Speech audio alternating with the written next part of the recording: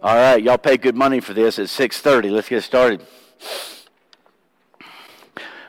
Take your Bibles and turn to 1 Corinthians chapter 14, the very popular verse on this topic. I'll start. Are we on? Yeah, I think that's that's okay. Okay, good. Yeah, I'll start us out with a prayer. 1 Corinthians 14.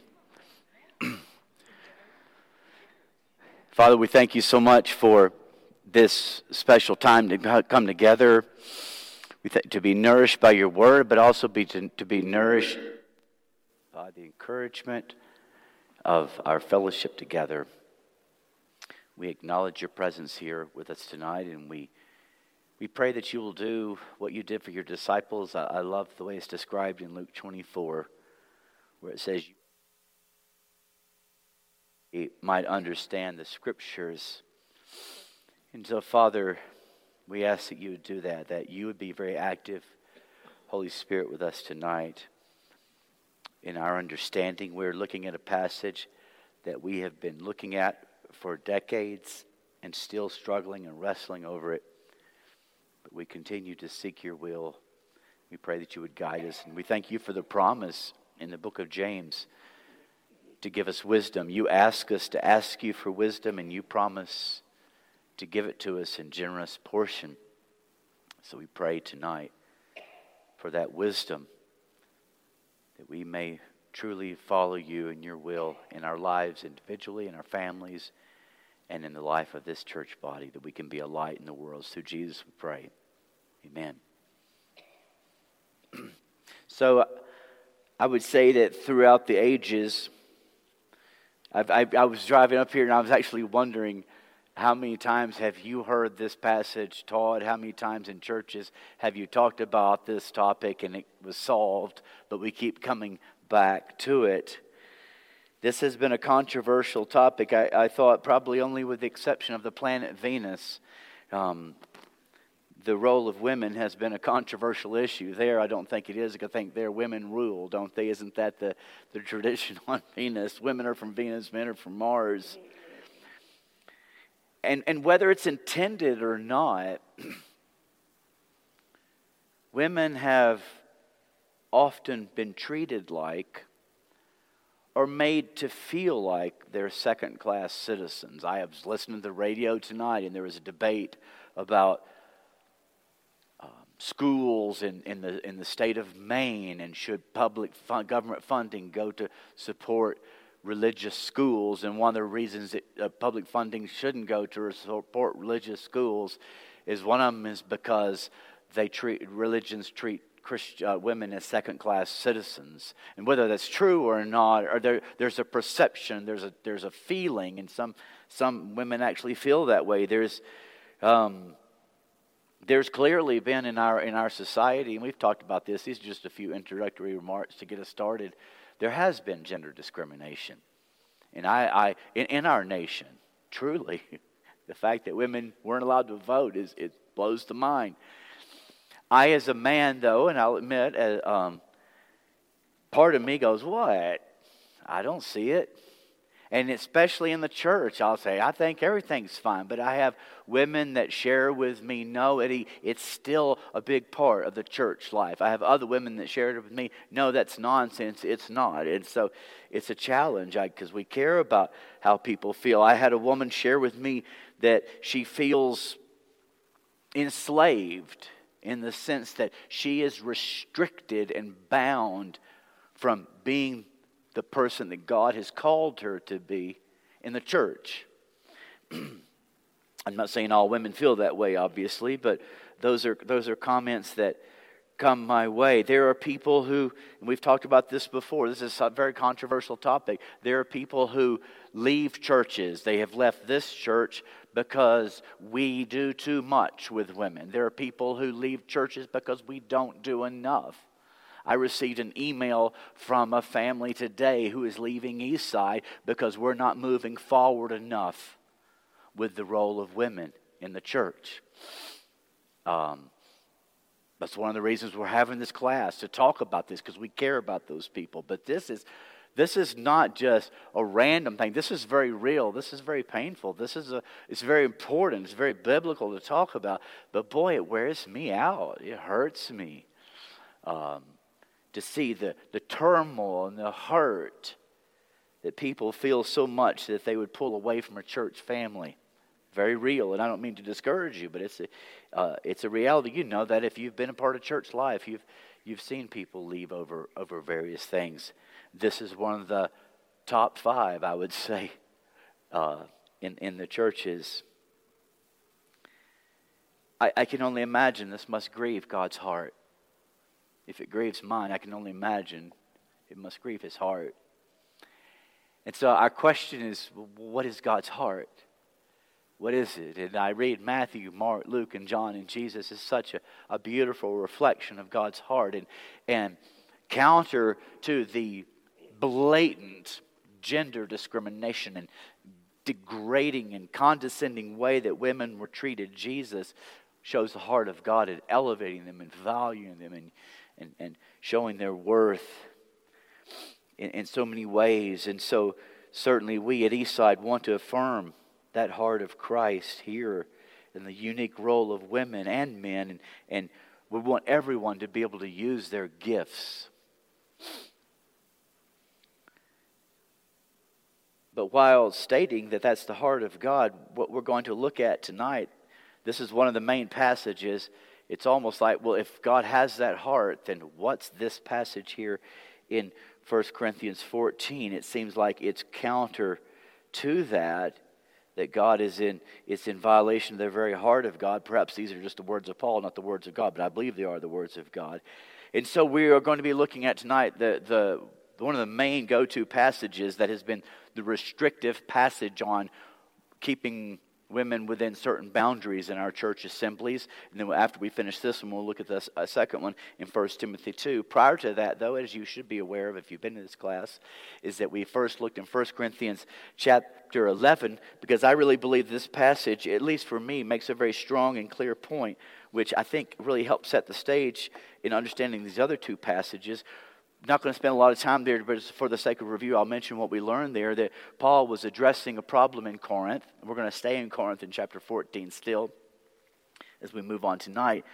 The problem was regarding women that were praying and prophesying in the church. They were speaking in the church. Now, that's a question. So I believe it was the assembly. Some will say it wasn't. And what we notice there, and this is very clear, you can't miss this, he doesn't tell them to stop their speaking, stop their praying, stop their prophesying. He says, if you're going to do it, this is the way to do it. You need to do it in a manner that is appropriate. And that manner that is appropriate is, in their culture, it was a head covering, which was a symbolic expression that showed a submissive respect and regard to their relational position. Remember, we looked at that order there to others who were present. And so, it's a pretty strong passage, and we can't miss that. Women were praying with others. Women were speaking messages of God in the presence of men and women, but they were called to do it in a manner that was appropriate, that showed the respect of the distinction and roles of men and women as established by God and by the culture. So that is 1 Corinthians chapter 11. That's what we looked at. Now, as we go to 1 Corinthians chapter 14, and as we go to 1 Timothy chapter 2, I think it would be helpful, I think it would be good, first of all, to be reminded of what I would consider to be an extremely simple,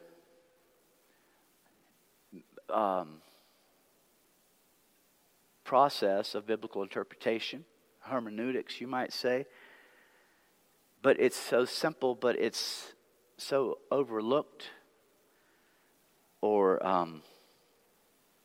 forgotten principle.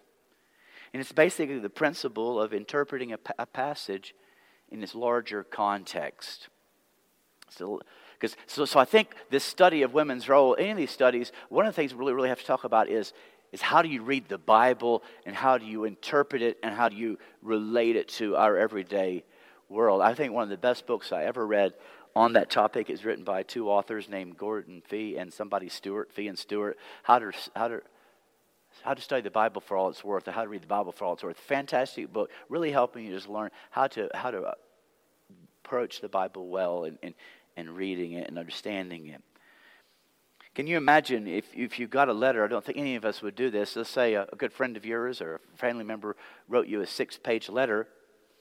And so you took the letter and you turned to page 3 and you grabbed a sentence or two on page 3 and you read those alone, disregarding the rest of the letter. Well, it's very likely that you may not really get the point of those 2 sentences because you didn't read the rest of the letter. Those 2 sentences make sense as you understand what comes before them, what comes after them. That's pretty common sense, isn't it? We do that when we read letters. You buy a book and get a novel, and you don't. If it's got 500 pages, you don't turn to page. Well, I'll start on page 250, and I'm going to look right here in the middle and pull out a couple of sentences and read that, and you're clear on what that means. You may think you are, but that's just totally taking that out of the larger context of that book. But we don't do this with letters. We don't do this with books, but it seems as though we do this too often with the Bible, and I think perhaps we've done that with this passage and the next one. We've just kind of pulled them out of their context. And it's understandable why we do that with the Bible instead of with other books, because the Bible has so many various divisions. We've got the Old Testament, we've got the New Testament. We have 39 books, we have 27 books, we have chapters, we have verses. And so because we have all those verses and chapters and books, it's easy to grab just a couple of those verses and take a peek at those and disregard the rest. But that could lead to wrong conclusions, which I think perhaps it has. And I believe we've done that with 1 Corinthians chapter 14, verses 34 through 35, where it says, women should remain silent in the churches. They're not allowed to speak, but must be in submission, as the law says. If they want to inquire about something, they should ask their own husbands at home, for it is disgraceful for a woman to speak in the church. Well, that's pretty clear. Why do we even need to have a class on this tonight? It's pretty obvious what it says. How does it go? It says what it means, and it means what it says. Let's move on to the next verse.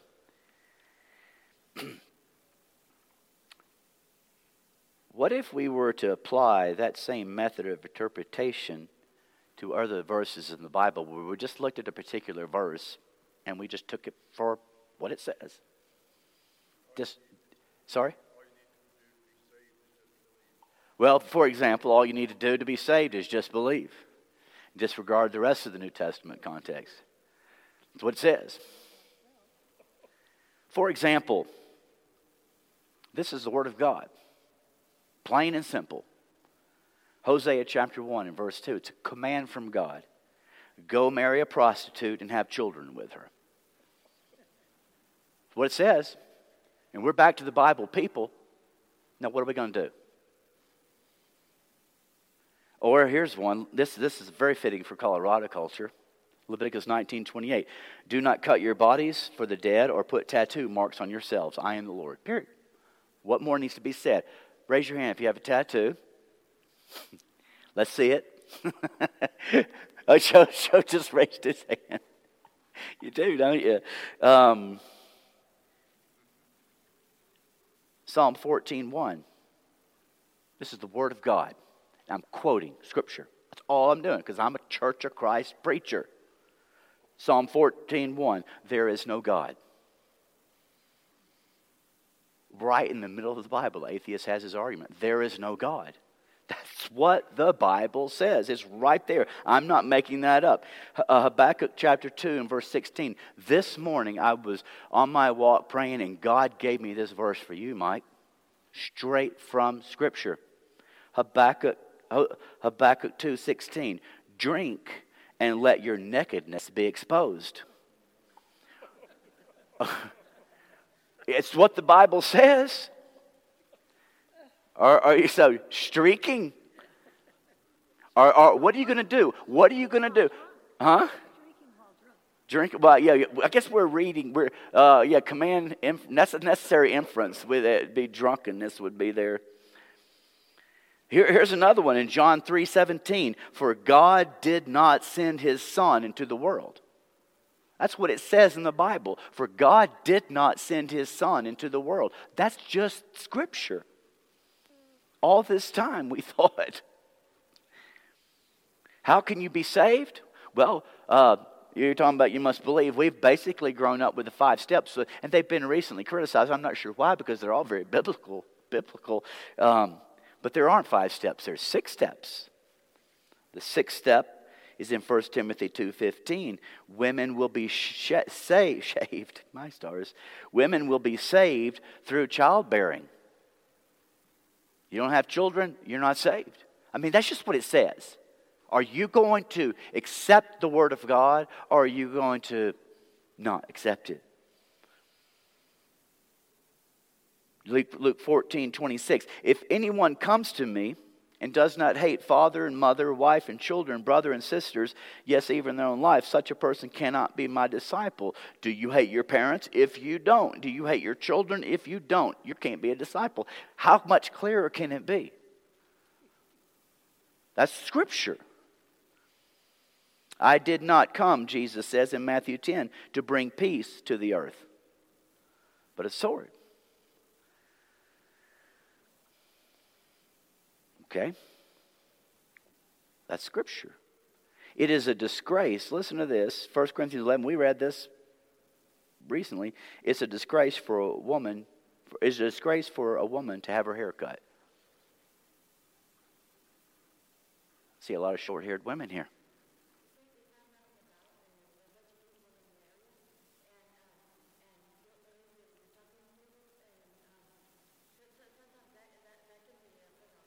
It can be.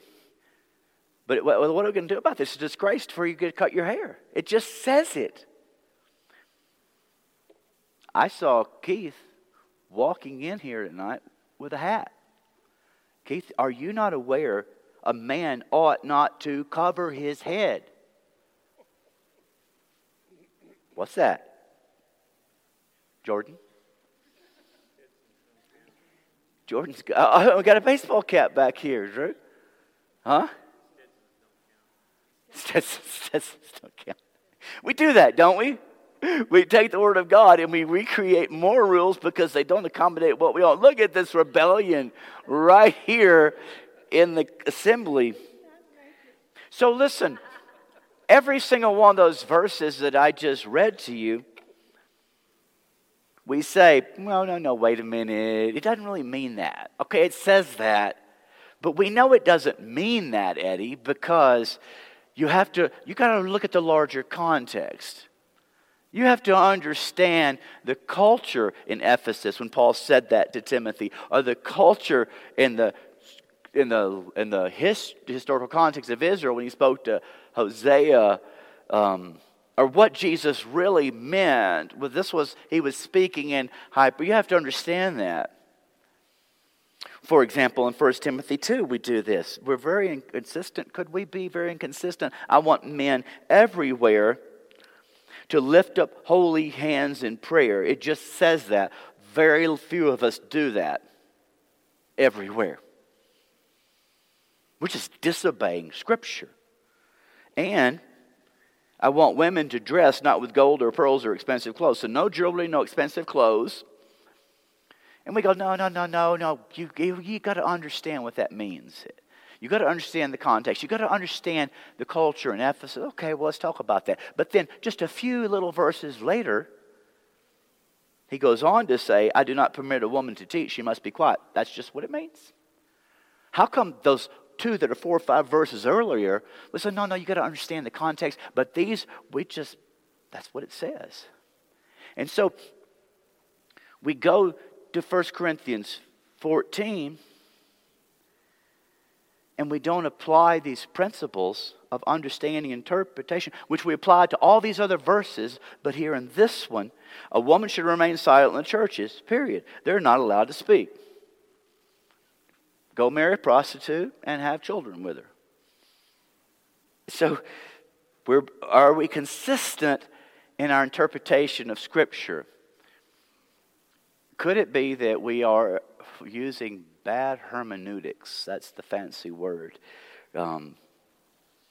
So what I want to do with this passage that has troubled us for so long, not that, and I have the answer, so it sounded like it at first. I want us to not isolate it and look at it by itself. Yes, sir. You could say the same thing about how we believe, sprinkling, that's not valid. It's immersion. But when we do Lord's Supper, we know good and well it was a communal table, and look what we generated too. So we have a problem with that. Baptism, if it's not immersion, So we seem to be rather inconsistent. So what is the historical context? I think that speaks a lot into this passage. And I think it helps us understand what in the world he's talking about. Okay? So sometimes in the context of letter, you have those Google Maps or whatever map you got, and it's got the little plus and minus, and you go in, and you look at it, and you're kind of lost, and then you come out, and you say, now I know where it is because I see the bigger picture here. And so when I pull out of 1 Corinthians 14, 34 and 35, and I look at the larger picture of 1 Corinthians, honestly, I start going, I think I get it. Do you hear the word think? So the larger context of 1 Corinthians, there's a lot of issues we've talked about, right? The overarching issue, there was discord, disunity. They were not getting along for multiple reasons we don't have time to go into tonight. But when you move into so he's covering these issues of debate and disunity and discord. And when he gets to chapter 11, verse 2, through chapter 14 and verse 40, he deals with the gathering of the Christians when they're together. He gives more attention to that than any other topic. Isn't that painful that a time of awe and wonder to be directed to God is so divisive and so hurtful, and it has to be so corrected? Worship wars were in this time as well. And so he has been dealing with, in their assembly, he's dealt with the Lord's Supper, although it was all chaotic. There were messes there. No time to go into that. He was dealing with women praying and prophesying in the assembly without heads that were covered. So he dealt with that. And so now in chapters 12, verses 1 through chapter 14, he opens this topic. As a matter of fact, I think he starts with now about. He's still about their assemblies gathering together, but now he's going to talk about the gifts of the Holy Spirit. About the spiritual gifts. They had become a problem in the church gatherings. And there were two problems. And I promise you, this relates to this passage on women. We've zoomed out 1 Corinthians, now we're zooming into 12 through 14. There were two problems. Problem number one, and I can't go on verse this. Just don't have time to, because I really would like to cover all this tonight. I don't know if I will. I'm going to do a lot of talking, and if you want to say something, just do what Richard did, just raise your hand. And there was arrogance. There was a lot of spiritual arrogance. Of I have this gift and you don't have this gift, and there was a condescending spirit,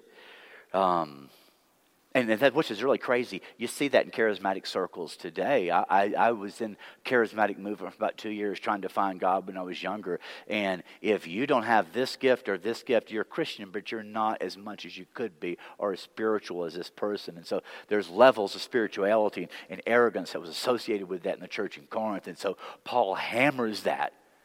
And he corrects that and tells them that it's wrong. And that's where this beautiful analogy of the human body in 1 Corinthians 12. And he says, we're all important body parts. One is not more important than the other. We're all needed. And this is nonsense to say, I'm more important than you, or I'm not needed, or you're not needed. And he works on that throughout all of chapter 12, and then he goes into chapter 13, which we're quite familiar with, and he says, you may be able to have this gift, this gift, and that gift, but if you can't even be nice and kind and loving to one another, if you have this arrogant, condescending spirit, then who cares what kind of supernatural, miraculous ability that you have. You're just a sounding gong. Be loving. So that's chapters 12 and 13. There was an arrogant spirit among the Christians in Corinth. That was the first problem with the assemblies as far as the use of the gifts of the Spirit. But secondly, the second problem that they had, and he deals with this, I believe, I'm safe to say, throughout all of chapter 14.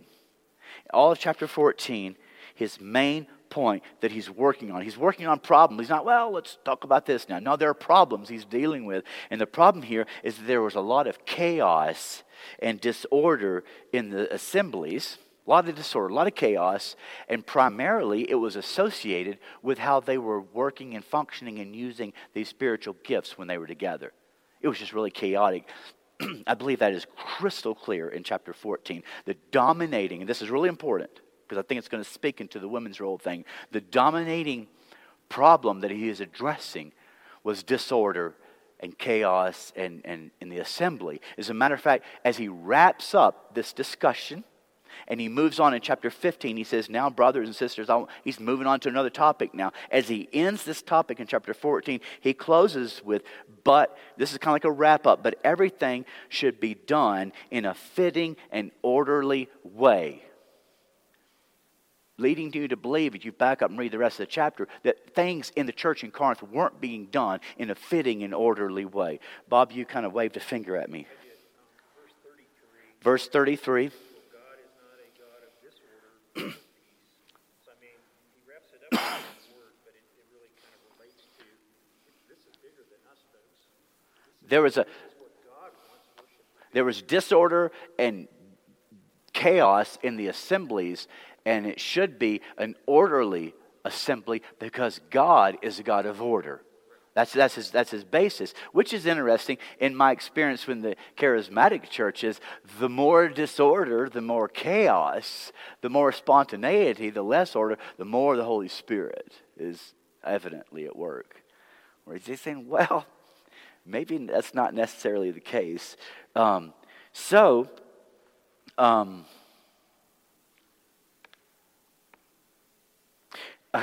the question is now, how was there chaos and disorder in their assemblies?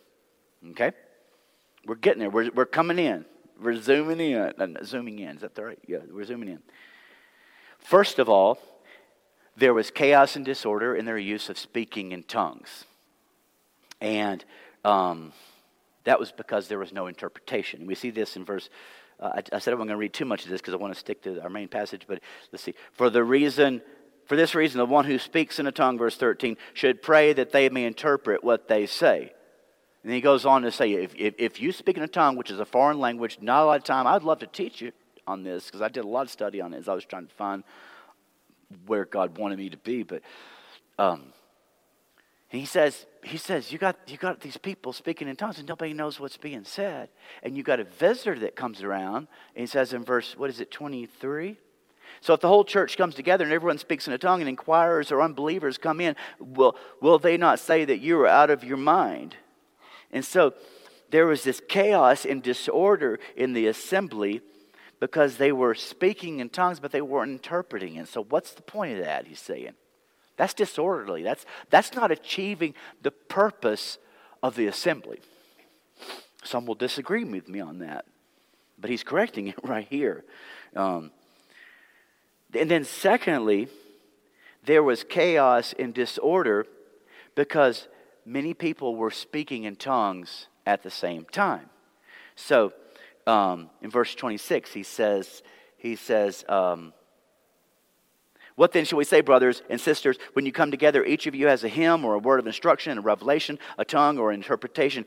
Everything must be done so the church may be built up. That's our goal, so the church may be built up. The way you're doing it is not building the church up.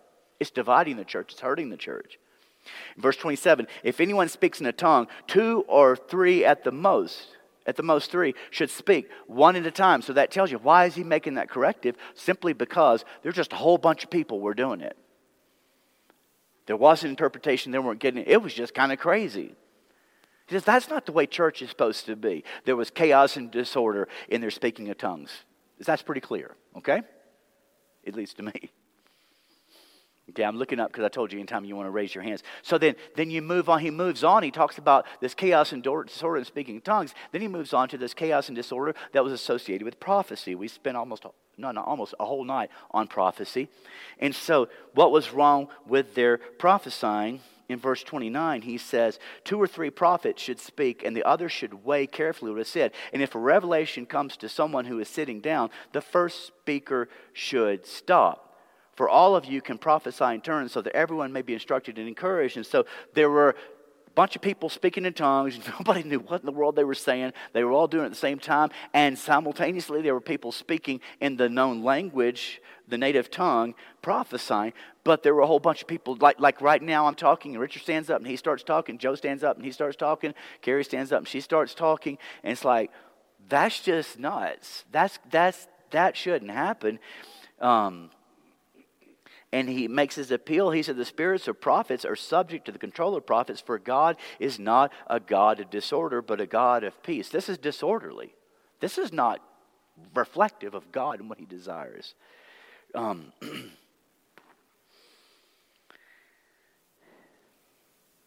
so he says, with these use of these gifts, he says in verse 5 that their purpose of these gifts is that the church may be edified. And really the Greek pronunciation of that word is edified, is what that really means. Verse 12, for the building up of the church. Verse 26, so that everything must be done so the church may be built up. That's the goal. They were not achieving that goal because of the craziness in their assembly. And so he says in verse 13, if somebody's going to speak in tongues, you need an interpreter. If anyone's going to speak in tongues, 2 or 3 at the most, 1 at a time. If there's not an interpreter, now look at this in verse 28. This is really important. If there is no interpreter, the speaker should keep quiet in the church.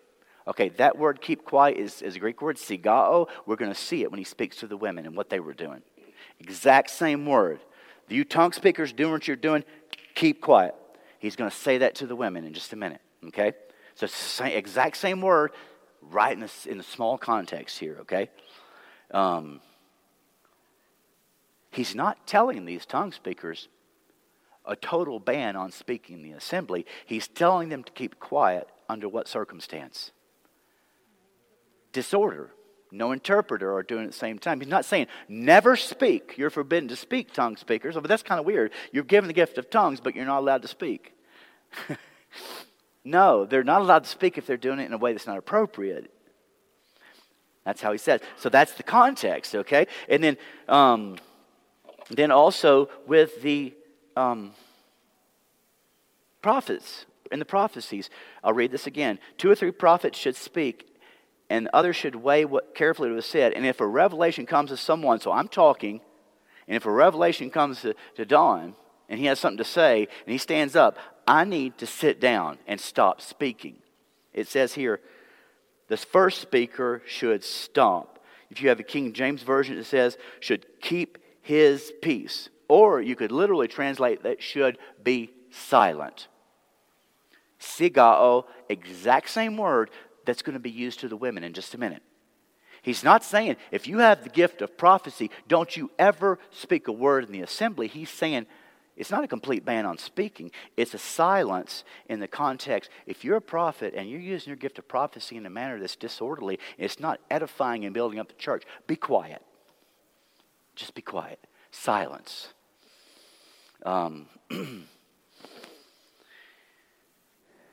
Why? Why? Because God is a God, not a God of disorder, but a God of peace, as in all the congregations of the Lord's people. Evidently, this is a big deal. This is not just Corinth. This is all the churches. This is really order and peace in the assembly is just huge to God.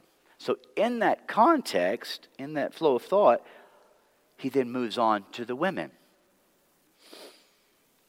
And what was the problem? Immediately, you can't miss this. As soon as he said, it's not supposed to be disorderly because God is not a God of disorder. As soon as he says that, in that context, he moves straight into the discussion of women. So it's hard for me not to see disorder as not part of this context, okay? when I look at it in the larger context. Verse 34, so tongue speakers, be silent if it's disorderly. Prophets, be silent if it's disorderly. Women, verse 34, let's talk about you now, he says, should remain silent in the churches. They are not allowed to speak, but must be in submission as the law says. If they want to inquire about something, they should ask their own husbands at home, for it is disgraceful for a woman to speak in the church. So we know what the tongue speakers were doing wrong. We know what the prophets were doing wrong. What was the mistake of these women, Jeff? Just an interesting note right here in this verse. Three different versions give three different contexts for women. New International says women should remain silent in the church. The American Standard said the women should be silent in the church. And I read from the King James, it says, let your women be silent. That's interesting. You have an interesting Bible app. We got all three of those pulled up. So we know what the tongue speakers are doing wrong, and that's why they need to be silent. We know what the prophets were doing wrong and why they were told to be silent. What do we know that the women were doing evidently in the assembly that was wrong that caused him to say, that needs to stop, you need to be quiet? Yes, Don. Sorry, hang on. Don had his hand up, Ginger. Thank you. Go ahead. What is the meaning as the law says? Why the capital L? Yeah, what are we talking about there? What is that law? Old law. Okay, so where in the old law does it say that? Okay, go ahead.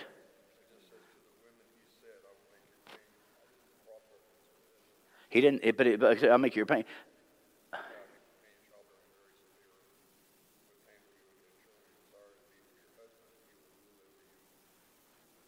being, when he says your desires to be for your husband, and he pairs that he shall rule over you, that's obviously saying you're going to want his role, that he is going to have the authority.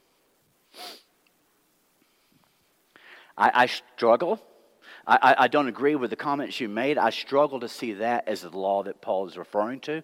I'll be honest with you, I'm not sure what law he's referring to. Scott, and then Kay. Oh, I'm so sorry. I keep forgetting it. Thank you for reminding me. Jeff and Gary did a very good job of going back to Genesis 3:16 and after the fall of Adam and Eve, saying to Eve, okay, hey, look, this is what you did, and as a result of that,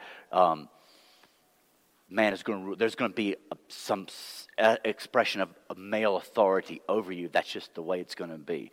Is that the law that Paul's referring back to? I'm not sure where it is. I'm not sure. I know that there's that divine order we saw in 1 Corinthians 11, but I'm not sure what he's talking about. I'm not sure anybody is sure. From all that I've read. Yes, Kay, and then Pam. That verse refers back to verse 21, where he says, in the law it is written. And that one refers to Deuteronomy 28:49. Okay, which says,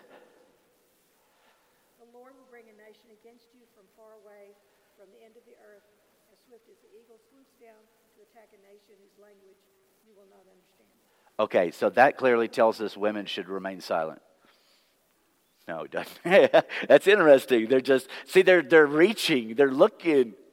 We don't know I don't know what he's talking about. I'm not sure anybody clearly does, but we don't have to understand it. There's a truth here, and not knowing what he's talking about doesn't minimize that truth. Pam, I think you were waving your... I was on what Kay said. My cross-reference, though, to Isaiah 28:11, referring back to verse 21. Okay, yeah. What 28:11 and 12 says the Lord will teach his people in a more humiliating way by men with stammering lips and a foreign tongue. He who said to them, this is the place of quiet, give rest to the weary. Okay. This is the resting place, yet they would not. So this is talking about foreign tongues and tongue speaking. Okay, so I got Keith and I got Alan. One thing that is seldom mentioned, but this is, I don't think, is law that he's giving. I think he's saying we need to clean up our act so that we're not such an embarrassment. but we are trying to go back to legalism and law. This is how we're going to be justified. And that's not right that we do that. Paul, I don't know anybody else that in our Bible that talks about doing away with law. Totally agree, but the question is, as the law says, what? What does he mean by that? And I don't know. I had a professor in college and said, Eddie, if you don't know the answer to the question, don't feel like you need to answer it. You'll just make a fool of yourself by trying. And and then secondly, he says, don't feel like you have to answer questions the Bible doesn't answer, because the Bible doesn't give all the answers. It's okay to say, I just don't know. He said, he gave me freedom to say that. Alan? I'm just wondering. I can't hear you. Okay. I'm so sorry. I've got to do a better job of this. Deuteronomy 28:49 and Isaiah 28:11 and 12. But as we talked about that, they sure seem to be not really uniquely spoken about, because the Bible says in the Old Testament women aren't supposed to speak. It's just you got this peace and this foreign languages context. Yeah. So what were women doing wrong? What was wrong? We know what the tongue speakers were doing wrong. He said, stop that, be quiet. We know what prophets were doing wrong. He said, stop that and be quiet. What were the women doing wrong? They were asking questions. He's very specific about that. In the middle of the service, so you've got tongue speakers, multiple tongue speakers speaking. Nobody knows what they're saying. You've got this guy standing up prophesying, this guy standing up prophesying, this woman standing up prophesying, and you got this wife or this woman asking this husband or this man, what in the world is that talking about? Now, I don't understand that. Now, historically speaking, there's a little bit of historical perspective that might help this, that mostly regards the seeding of the first century church. These Christians, and we know this, we're going to go to Ephesus and we'll go to 1 Timothy 2, and we're in 1 Corinthians here. In Corinth and in Ephesus, they started out in the synagogue. And then they pretty much had to leave or got kicked out of the synagogue, and they started meeting in homes, or they met, and I think it was in Ephesus in the hall of Tyrannus? They met in a hall, a public hall. And so, but in the synagogue, the men and women didn't sit together. If there were something like balconies, that's where the women would sit, the men would sit here. There was a separation. There's not clarity on that, but there's clarity. They didn't sit together. Women over here, men over here, women back there, men up here, women up there. And so you can't help but wonder, did they bring that synagogue custom of seating arrangement, you would guess that they would have, into wherever they were meeting. And therefore, it's not like Katie leaning over to Jeff on Sunday, what is Eddie trying to say? It wasn't that. It would be if Jeff is seated right here and Katie's seated back there and she's asking, that's disorderly. That's disruptive. How in the world are we going to have church like that? That's one historical setting consideration. Another historical consideration is then you got these Jews. That's the way they do church. Then you got these Gentile converts from these pagan temples that were converted to Christianity, and these pagan temples, especially in both of these cities, you got all these female priestesses that are in charge. They're sexually involved with the men. They're the woman that when they cut their hair real short. They were speaking. They were very actively involved. It was a female goddess that ruled the city. And then they walk into the church. And so they're used to women having a really strong role. And in the Jewish assembly, there was quite different churches. So they're bringing their church baggage in. And then there's another aspect that in the Greco-Roman world, it was permitted, it was encouraged to ask questions for the sake of learning. And you study Plato, Socrates, and Aristotle, and you will see that they weren't just encouraged to ask questions. It wasn't impolite to interrupt a speaker. And so, all of that historical baggage brought into the church, and in some way, the women were being disorderly through asking questions, but it was more than that. It was more than that, because he goes on to say they're not allowed to speak, not simply because they're asking questions, but must be in submission. And then he goes on to say, for it is disgraceful for a woman to speak in the church. And so, he said that earlier in 1 Corinthians chapter 11. The problem wasn't that they were speaking, but they were speaking in a manner that was inappropriate and disgraceful because they were disregarding their submissive role to others that were present in the assembly. And so in this questions and chaos, if I'm a teacher of a class and I've got kids acting like that, I take that personally. I take that as a slap in the face to my role as a teacher and the authority that I have. And so there was a disregard for that in the church, evidently. Not just that they were asking questions, but it was a lack of submission to the church and to the authority that was established. And he says that's just outright disgraceful. Yes, ma'am. I think they may possibly, because some were prophesying or whatever to these women, that maybe they had become argumentative. Had they become argumentative? Highly likely. I'm trying to think if there's one that... Highly likely.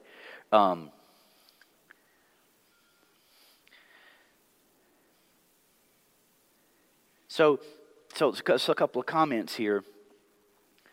The same word that was used for silence with the tongue speakers and for the prophets is the word that was used for women, all in the same context. With the tongue speakers and the prophets, it wasn't a ban on speaking. It was a be quiet if you're going to be disorderly and disruptive in this way. Why do we change that understanding of that word and change that context when it follows it? Secondly, this passage on women is sandwiched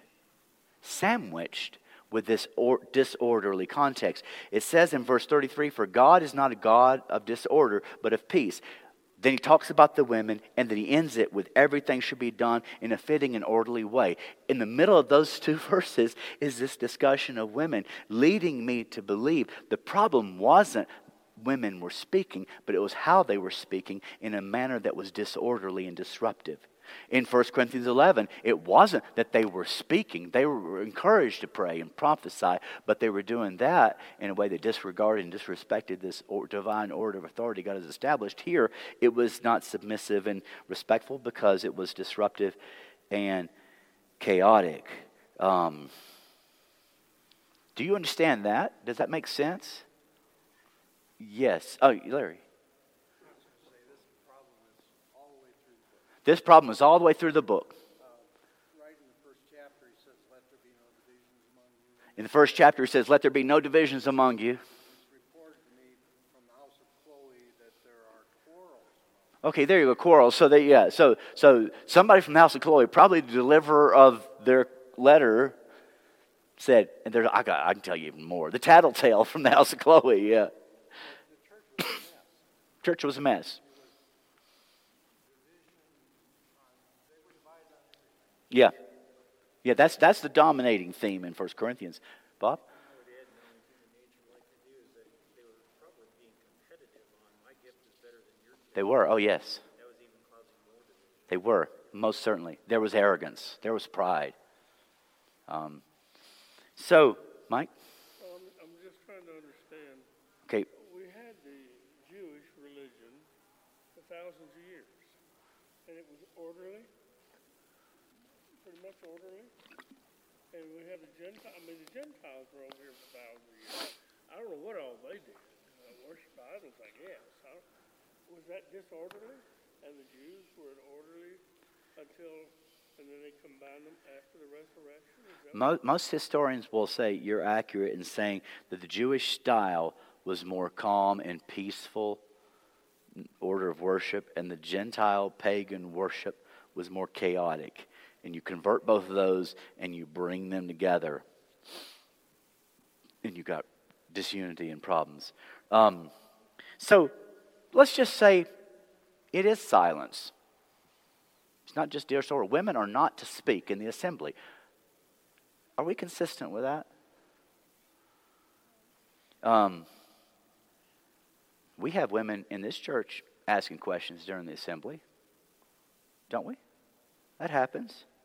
Do you ever see a woman correcting a child out loud, speaking to them in the church? Man, my mom used to do that with me. I don't care what happened. I did something wrong. She'd get up, she'd grab me, and she would say something hard to me, and she'd carry me out. And I'd be screaming, "No, Mama, no, Mama, no, Mama, no, Mama." I remember saying that so many times. We don't do it anymore. We have a meet and greet. We used to.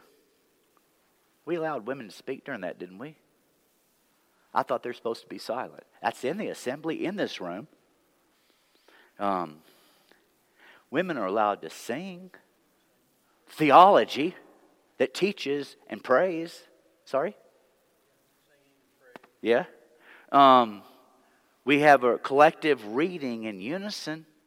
Women are allowed that. That's not silence. Why do we allow that? Because it's not disorderly. That's the spirit of this chapter. Yes? They sing songs.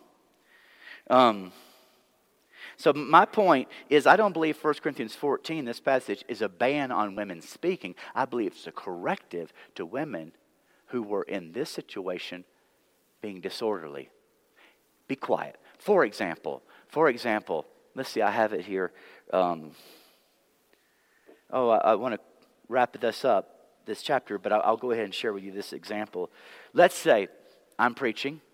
That shouldn't be hard to imagine.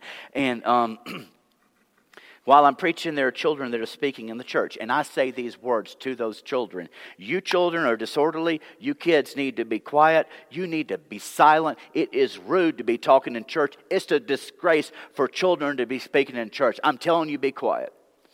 Jesus says, such is the kingdom of heaven. But they still should be quiet. So, now, what I just said, was I making a theological ban on kids speaking in the assembly? No. I was making a correction on a problem. When that's happening, you need to be quiet. Was I saying you kids can never get up here and read? You can never pray? You can never help lead a devotional thought? No, that's not the point. The point was correcting a problem. But say 1,000 years from now, someone gets a recording of that sermon, and all they look at in that sermon is, kids in the church need to be quiet, be silent. It's rude to talk in church. And they conclude, oh, the church at Eastside in 2021 didn't let kids speak. Eddie said it right there. Well, you got to listen to the whole context. He was correcting a problem. Is that not what was going on in the church in Corinth? Alan?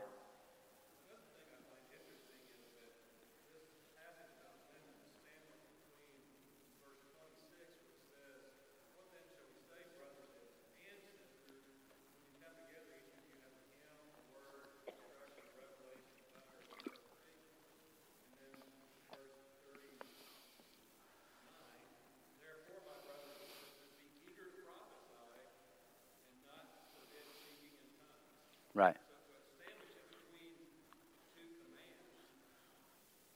It's like he's contradicting himself.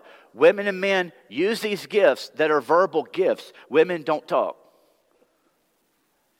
If you're being disorderly and chaotic, which is a lack of submission. Scott?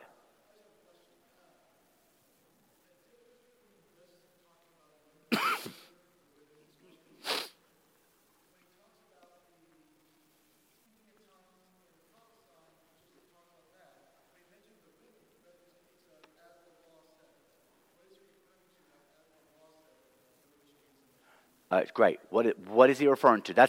That's the magic question. I don't have the answer. I don't know what he's talking about as the law says. But is the law about women, or is the law about chaos and disorder in the assembly?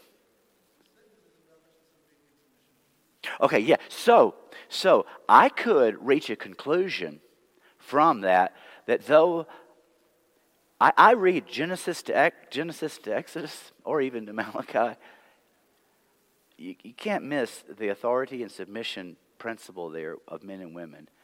Maybe it's not a law in Leviticus chapter 13 and verse 14, but you see that there. So perhaps that's what he means.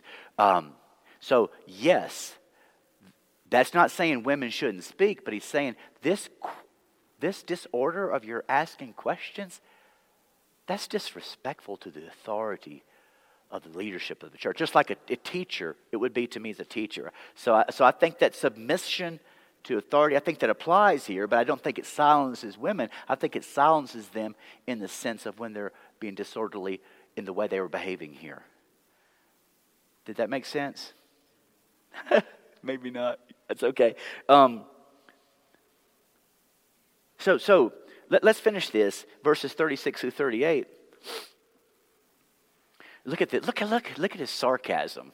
I used to think it was wrong for me to be sarcastic, but I've got biblical guidelines here.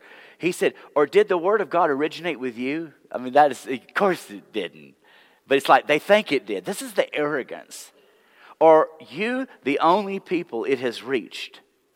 So Paul is claiming he has apostolic authority here. So you think you've got this all figured out and you're in control of this? He says, "If anyone thinks they are a prophet or otherwise gifted by the Spirit, let them acknowledge that what I'm writing to you is the Lord's command." That rules out this heresy. Well, Jesus didn't say that. He's speaking of the Lord's command.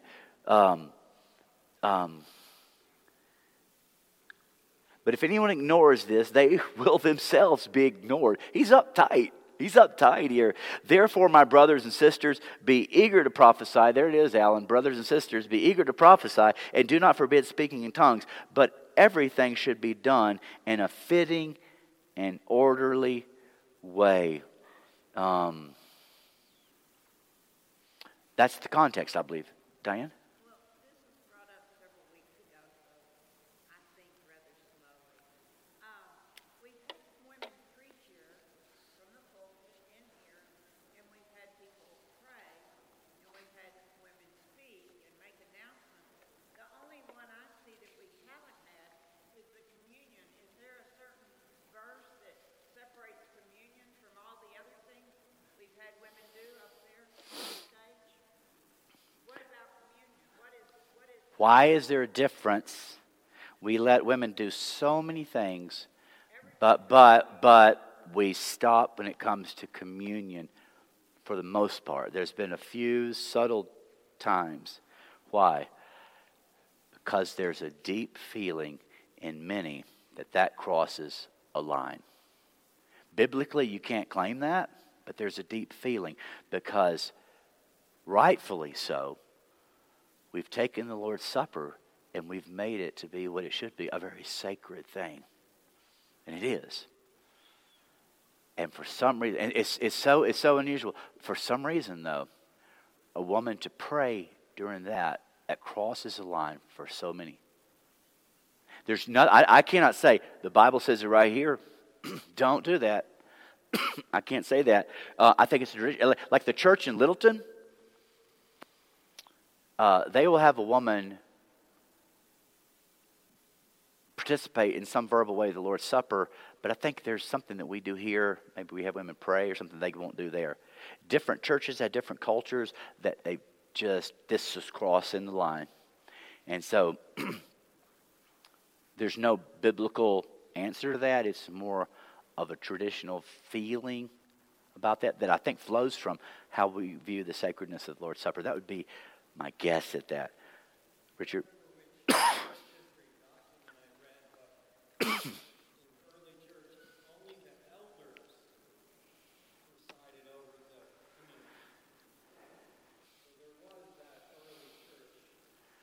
Yeah. Yeah, well, just like with who can baptize, who can, then the Catholic Church, only certain priests could serve. We have no, if we're really going to go back to Scripture, we have no biblical, this is exactly the way it should be. But in church history, it evolved into women do this, men do this. Things evolved. And so that's why we go back to Scripture, because we evolve into these many different things. Now, let me say, saying all this about women speaking in the assembly, this is not saying, therefore, women should be elders in the church or whatever. That's not the point of this. The point is about the speaking. So, a couple of summary conclusions. I don't know if that clock is right. Okay, 7:30. 1 Corinthians 11, women are allowed to speak and pray in the presence of men, but if they do, they should do so in a humble manner that regards their relationship to men, not usurping authority over men in the divine order God has established. I think that's 1 Corinthians 11.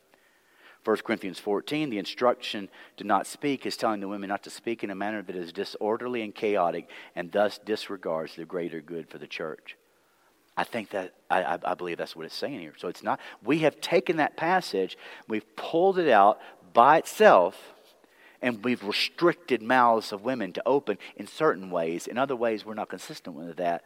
When you look at that context, I think if the men were doing this in the church in Corinth, they would have been told to be silent. It just so happened to be the women, likely because they didn't have, sadly, the level of education in that culture that the men did. So they asked more questions. So, Mike, you don't have to get drunk and go streaking after all.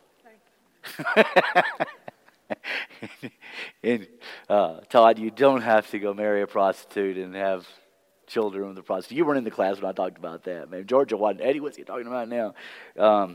Therefore, I don't believe women never open your mouths, silence, not at all. No, I believe in the context of showing disregard for the authority and an unsubmissive spirit, the disorder of their questions and chaos. I think that could be in any way. Yeah, that's next. So 1 Timothy 2 will be our next passage. Now, so let's practice good hermeneutics, good biblical interpretation. Let's do our homework and read all of 1 Timothy, not 1 Timothy 2, those 2 or 3 verses. What's going on there? You'll see there's a clear problem in that church in Ephesus where Timothy was serving, and he talks about some problematic issues later in the letter about women, and I think they relate to what's going on. Read that. Look at the larger context. That's your homework. Now, here's our challenge. This time next Wednesday, I'm going to be holding Madeline. I'm doing an early Christmas. We're not sure who's going to be doing the class. If somebody wants to do the class, Alan Thomas oversees Wednesday nights, but the problem is Alan is not able to be here right now Wednesday nights. Alan suggested that we get someone to, John Mark Hicks is a very well-known Church of Christ, Lipscomb theologian, teacher, and he's done a lot of work on this topic. He has a 30-minute video of teaching on it. We need somebody who will turn that on, play it, intro, play it, and then have discussion afterwards. So we're going to have something like that next Wednesday. Be watching Caramel. And then the final 2 Wednesdays in December, we will not be doing that. And we will not be having class. So the first 2 Wednesdays in January, maybe the 3rd, we're gonna dig into 1 Timothy. And maybe dig into a larger context of this egalitarian complementarian. It just depends on if I feel like you guys are tired of this and I need to leave you alone with it. I don't know. We may do that. But at least 1 Timothy 2. But that won't be to January. So you got between now and 1st of January to do that. Next week we will have a class in here.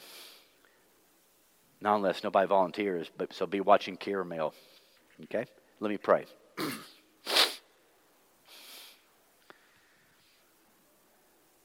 Father, what's really, really awesome is it's not that we all leave, aren't we so excited that we understand women's role better? But the truth is, talking about and chewing and meditating over your word and your truths, it's nourishing. It builds us up regardless of the topic. And so take these words and use them to strengthen us and deepen us in our relationship with you and to make our faith stronger, that we can truly live it out.